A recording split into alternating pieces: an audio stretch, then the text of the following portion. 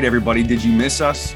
Because guess what? We are back here Tuesday, February 15th. And if this show were at a bar, it is now old enough to drink because this is the 21st episode. We want to welcome everybody to the Steel City Insider podcast. Jim, how you doing today? I'm good, Jeremy. I'm good. It's the start of a new season. We got our rest in. The off season's over. Super Bowl's over. Let's rock. Here we go. And it is 5 a.m. For both of us. And, you know, we're here. We are enduring because we are going to bring you Pittsburgh Steelers football. And today we're going to give an quick overview of the Super Bowl, a game that I did not watch fully till the end because I was bitter that the Bengals were playing in it. We will talk a bit about coaching updates for your Pittsburgh Steelers, the Senior Bowl, specifically the quarterback performances, Cameron Hayward's comments, scouting combines coming up. And then we did have a question from one of our YouTube viewers we will get on the show today. But Jim, without wasting any time, the Super Bowl is in the books. Like you said, the 2021 season is over. We're on to 2022. And thankfully, I know that maybe you had the Bengals winning this one, but the Rams win keeps the Bengals winless in the Super Bowl. What was your overall take on this year's big game? My overall take is that the Steelers aren't that far away because it wasn't that skillful of a game. I think the Rams had the talent all over that was scary if I were with the Steelers. The Bengals, you know, except for that fantastic quarterback and receiver and T. Higgins, you know, they have some very good pieces, don't get me wrong, and they deserve to be there, and they played well. But it was a game you watch, and you're like, you know, geez, Steelers are not that far away. So I don't know if that's good or bad. You know, do they think they can just plug some holes and redo it this offseason? Maybe they think that, but it's not all that far away. That was my take. Yeah. And the one thing that stood out to me, and it really didn't register until after the game, was it was a tell of two approaches to quarterback. One side with the Bengals, you had Joe Burrow, second-year guy, was drafted first overall the year before, tore his ACL. Then on the other side, you had Matthew Stafford, whom the Rams traded for, gave up a lot. And really, the Steelers are going to go one or two directions. And I'm not suggesting that their 22 season is going to result in either the way the Rams or the Bengals did, but it shows that, yes, if you bring a guy in, you can win that way. If you have a young guy and you bring along that talent, you can win that way as well. But I thought that was sort of an interesting example provided in the Super Bowl. Well, as long as they recognize whether they're at the stage the Rams were when they made that trade. You know, the Rams seem to have talent throughout. And I'm not expert enough on the Rams to know where their weaknesses were.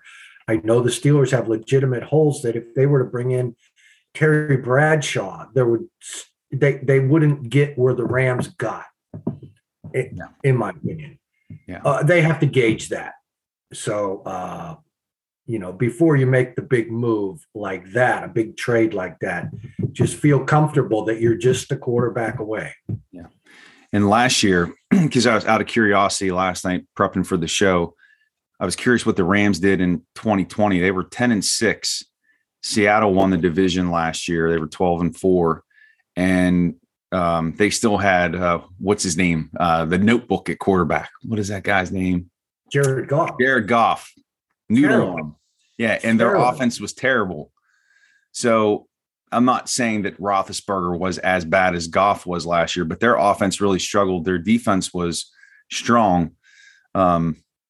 You know, so if you could fill in a couple pieces there, like you said, maybe the Steelers aren't as far away than maybe it seems. Any players stand out to you or performances notably that worthy of recognition here from Rams or the Bengals? Well, Aaron Donald. Yeah, beast. How did he not get an MVP? I went through this with friends on Facebook, and they were adamant that Cooper Kupp was the clear MVP. I mean, he didn't even have 100 yards. And that no-look pass from Stafford, that was Stafford. That's beautiful. Most of the other stuff was Eli Apple. You know, we've been making fun of Eli Apple all year. And I don't know if the rest of the nation just caught on to Eli Apple, but the Kansas City Chiefs showed no mercy with Eli Apple on Twitter after the game. Nobody seems to respect him. Well, it's because I think at the beginning of his career, his mother got involved on Twitter. That Eli should be. I can't remember the specifics. I think it was with the Giants. She was blasting their coaching staff. You don't want your mom involved when you're an NFL player. It's bad enough when it's a high school thing. You know, your mom gets involved.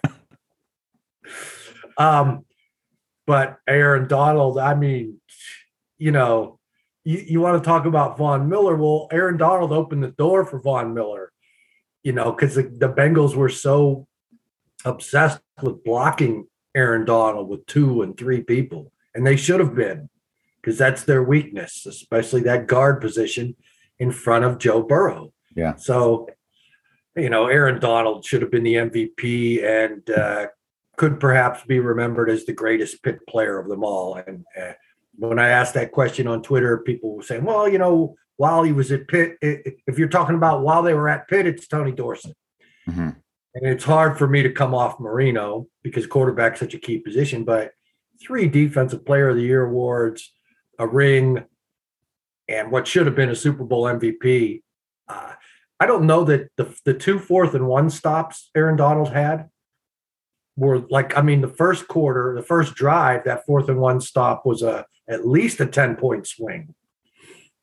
And the 4th-and-1 stop at the end of the game saved the game. The Bengals have an excellent kicker.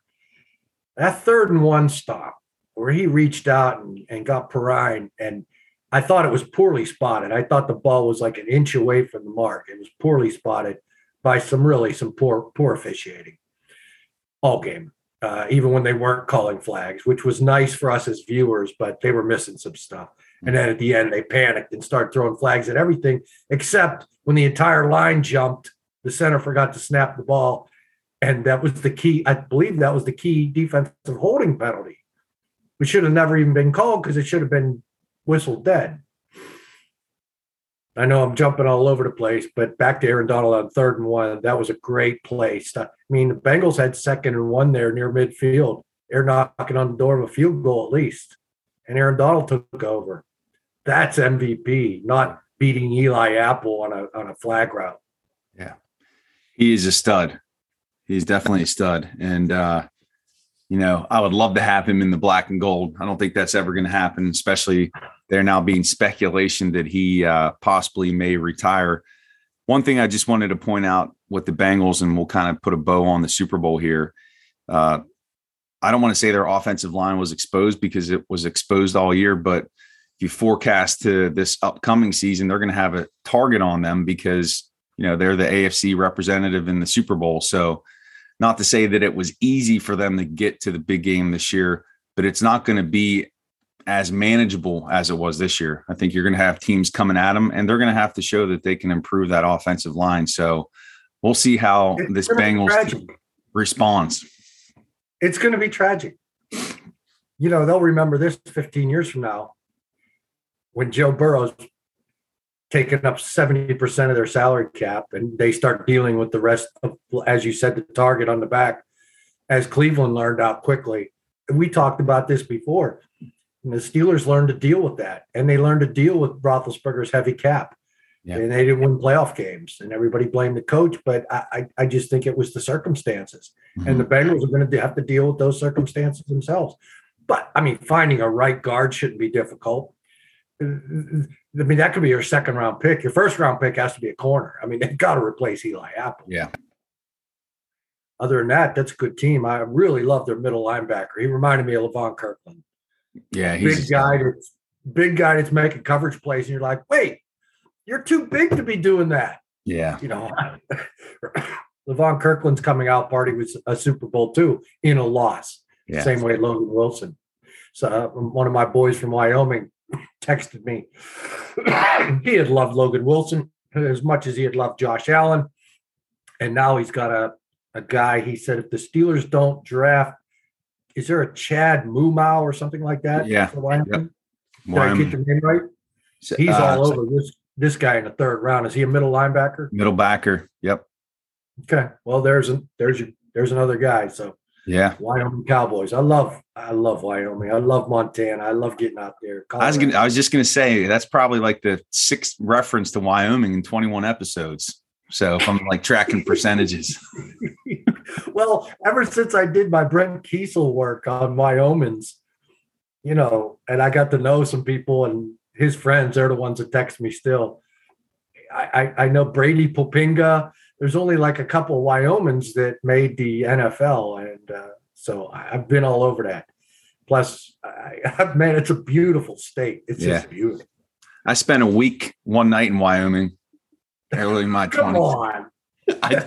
I did a road trip. Honest to goodness, this was back in 2006. My buddies and I drove. This is when I first started teaching. We drove from Maryland to Wyoming, and just a big road trip. But it was a lot of fun. Well, we were in this establishment in the middle of nowhere, and there was a "Let's Go Steelers" sign on the wall. So I felt at home. So, well, when your state's only produced 2 NFL players and one of them's a Super Bowl hero, yeah, you're going to have Steeler fans there. Yeah. Yep. So we have a little connection there with Wyoming. So, well, where did you go in Wyoming? I mean, let's talk travel. It's a little place called Sundance, Wyoming. You just drove. Let's go to Sundance. We drove to go to the Badlands in South Dakota, Mount Rushmore, and then we were just like, hey, let's go to Wyoming. Sundance is where you ran out of gas. That wasn't your pretty much. Yeah, that wasn't the end goal there. So, all right, we'll move forward here before we get into any other details of that trip. The coaching update. Coaching updates for the Steelers. Terrell Austin officially announces the defensive coordinator. And then in surprise news, Ike Hilliard will not be returning as wide receivers coach. It's going to be Frisman Jackson. When I first saw that, I thought the name was Fishman. I had to correct myself. No O-line coach yet, no GM yet. Colbert will go through the draft. Any thoughts? I'm gonna hit this quickly. Because, in my opinion, offensive line, any assistant coaches are difficult to gauge. Only the head coach knows what's going on. We are not to look at the poor performances of the Steelers wide receivers this year and say it was the coach. The head coach knows. And so when Hilliard was dismissed or his contract allowed to not be redone, he just didn't do the job. And Tomlin knows that. And he has connections and he knows. And I know nothing about Fishman. And you have dubbed him Fishman, and therefore he will be Fishman. And I'm not going to look at his past receivers and gauge their production on whether the coach was good or not. But if Mike Tomlin knows something about him, knows he can work with them, okay, fine. I look at the O-line coach and Chris Morgan being allowed to leave. I thought that was a positive sign that they're going to spend some money and get a big timer in here. And we all hope it's Munchak. And there have been some other names thrown around. So it seems like they had a plan to allow Chris Morgan to leave. They must have some ideas. So to me, that was encouraging. And I like Terrell Austin. This who's going to call the plays? I don't care because it's become something that is way bigger than it should be. Mm-hmm. Everybody thought Eric Bieniemy should be a head coach somewhere. And he's just, the offensive coordinator at Kansas City is the head coach. And that happens just about everywhere. Their coach is strong on one side of the ball or another. They spend more money to get a coordinator to coordinate the other side, where the head coach takes care of his side. So, we look at Belichick's assistant coaches and they don't do well anywhere. It wasn't them. It was the head coach. Yeah. So, I like Terrell Austin. I like how he deals with me, how he deals with the players. Minka likes him a lot. And Tomlin has to know who he can work with. And I think he and Austin seem to have a good chemistry as far as I can tell. And so it won't just be a dummy calling Mike Tomlin's plays. They'll work on stuff all week, and the defensive coordinator will have his ideas, and Mike will be the stronger presence because he's the boss. Yeah. So he'll say yes or no, and they'll devise stuff, and they'll work it out. And Austin will know how he once handled the play calling. So that's all we don't need to know who called which play that didn't work and therefore blame him and fire him. We as fans are now getting too detail oriented with all that stuff. Well, who called that one? Who called that one? Who called the one where Eli Apple was in man coverage on Cooper Kupp? That's a legitimate beef there. People want accountability, Jim. That's what they want. They want accountability. The end of the Super Bowl, when your man with no OBJ in the game, and your man, you got your worst corner playing their best receiver one-on-one down the field. Whoever was responsible for that needs to be fired, unless it was the head coach. Then you got to think of it. As the coaching staff saga turns, we'll continue to monitor that and provide you with updates as we move forward. But good insight there. And then we're on the back nine here of the agenda. Senior Bowl. I don't know if you had a chance to watch that. I know I was geeked out on it just because the quarterbacks, all the big name quarterbacks coming out in the draft were able to play in this game. So I was studying it. I had my little notebook there, like a professor. And really, I walked away from that game really impressed with Desmond Ridder. I know we probably talked about him back in November. I liked him back then, and everybody laughed at me. I tell you what, I was critical of him at first because when I watched some of his college tape initially, he looked awkward and unnatural to position. But I'm going to throw a name out here, Jim, and you might chastise me for making such a comparison, but Ridder reminded me of Steve McNair. He looked big, physical, and I'm not even going to preface it. He looked like a professional ball player. Smooth. His play action was convincing. He could throw on the run, strong arm, could pull down and run it by time with mobility. Not the fastest guy, but he looked, in comparison to Willis, who had the big arm, who could run. Pickett looked smooth. Nice touch on the ball. Zappe, no way. He's a backup. Carson Strong, his lack of mobility was supremely evident. Sam Howell didn't start out the game well, but improved over the game. But Ridder, to me, if he's there, pick 20, I think he's the guy. I do. See, I compared him to Colin Kaepernick. And I'm not trying to get political, and I don't want to start any of that, but that's who I thought of. Because I don't see the big thickness in McNair, but I'll watch again with your comp in mind. But I liked him, and then I was ridiculed so badly, and I was hurt so much by the criticism that I thought I was wrong, and I stopped watching him. So thankfully, you have restored confidence in myself. And so I will watch him again. And that's cool because I liked him. Yeah. But I didn't see Steve McNair. I'd love to have Steve McNair. It's not so much his stature because he's more of a thinner guy. It's just his movements. When I watch him, he doesn't look twitchy or fast, even though he is. It's just, I don't know if you call it fluid or just, which is the opposite of calling him unnatural. The first time I watch him, it just looks like when you watch him, he just looks like he's moving really slow, but it works. I don't know. I watched his Alabama tape after that Senior Bowl. There's a lot to like there. One of the criticisms of him is his accuracy, but I'll be quick to reference when Josh Allen came out of Wyoming. His accuracy was egregious, and he's now completing 70% of his passes. So I think that's something that you can work on with this kid because he's got all the tools and he's a winner. I think he's 44-6, and he took a small school Cincinnati team to the college football playoff. So I think there's something there, and I could see over these next couple months his stock rising to the point where he's not available at pick 20. he's a nice prospect. That's a Phillip Rivers thing. Yeah. I remember we used to talk about Phillip Rivers as a potential second round pick.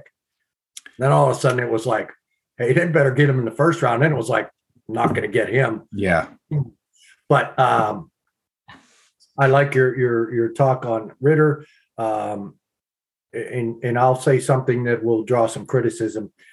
Pickett had a poor day in the rain, and he fumbled the ball, and he was inaccurate in the practice. Practices are more important than the games. Remember that.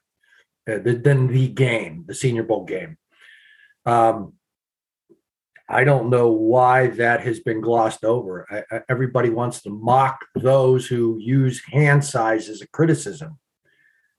But I think it's legitimate because the NFL ball is different than the college ball, and he's already started wearing gloves, and then he had trouble in the rain.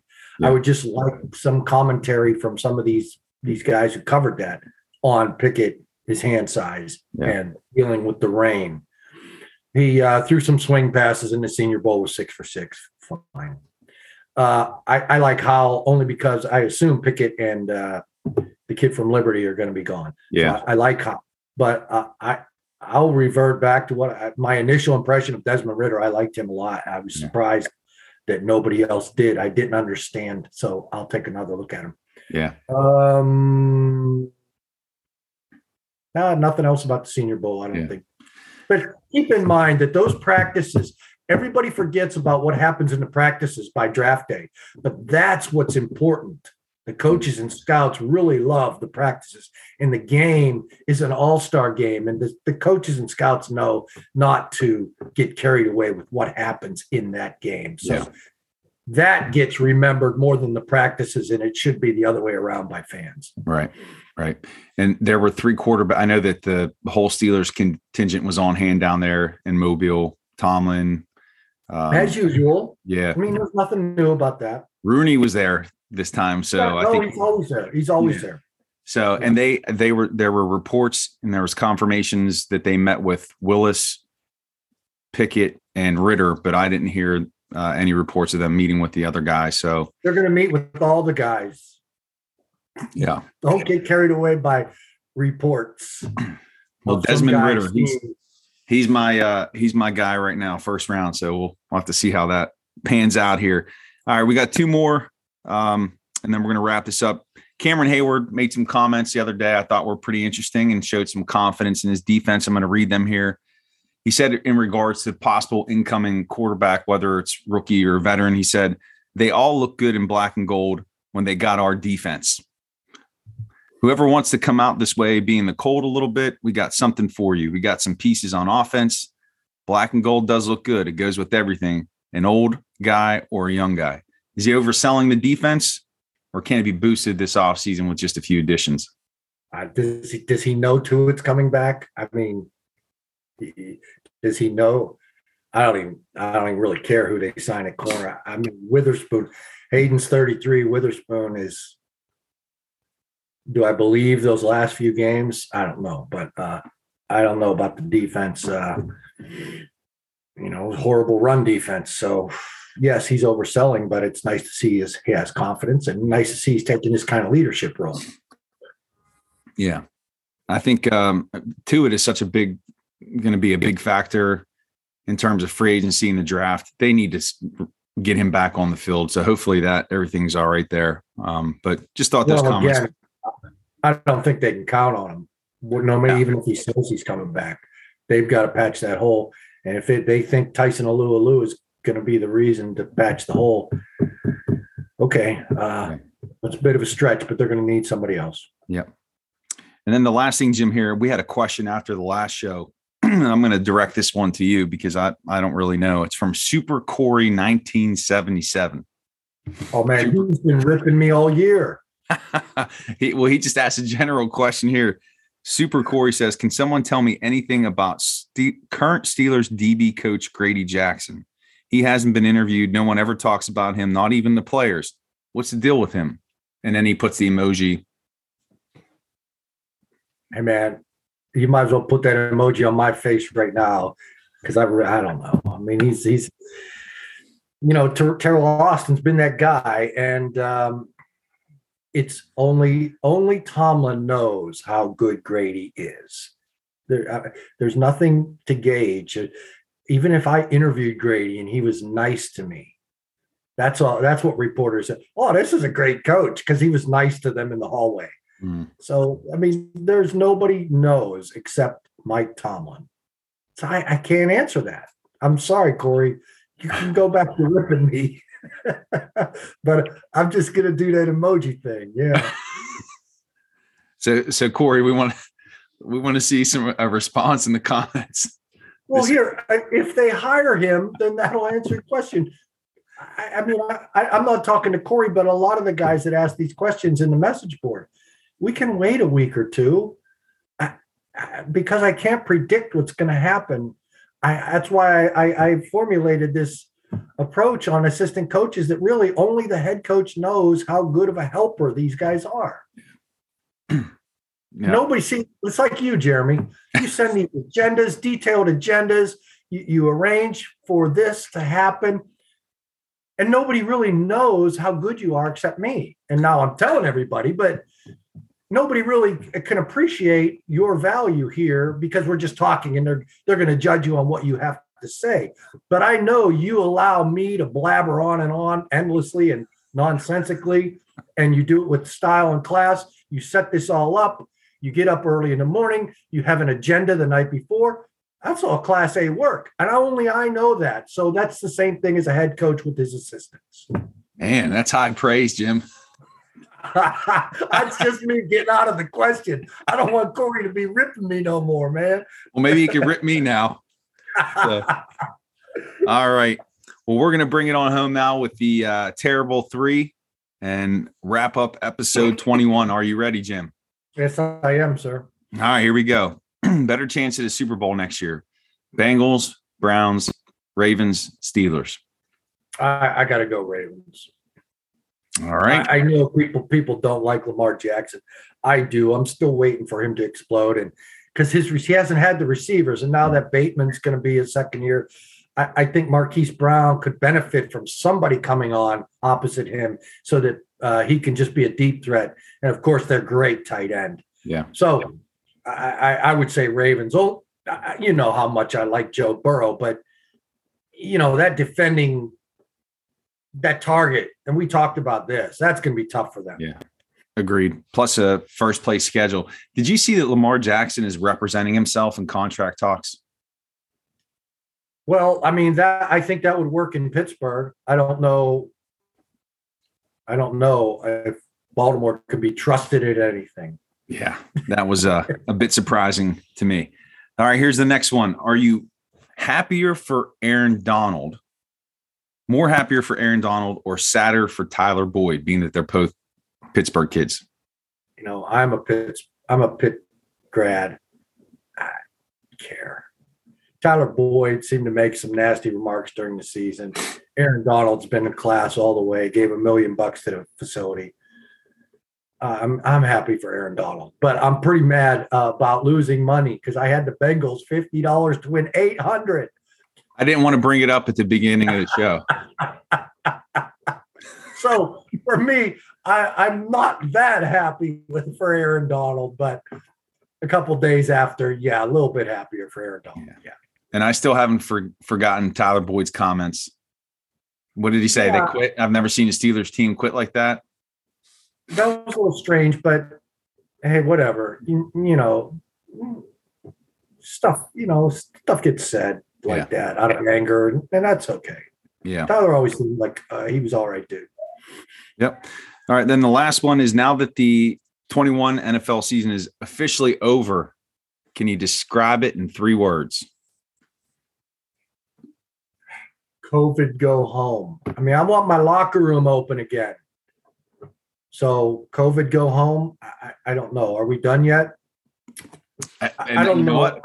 On that note, Jim, I think we're done. Perfect segue. Hey, you cranked that softball. Well, let me give a postscript then. We're going to talk free agency next week with Matt Steele, and we're going to have all kind of free agency work this week. So we didn't talk about the pending free agents, and so but that's a tease for next week's show. Yep. And actually, do you mind if I share that for Monday or this coming Monday? Okay. So Matt will be on with me. So it'll be the first time that we're working together. We're going to let Jim sleep in, and then he'll be back. We'll be like I guess an alternating approach here.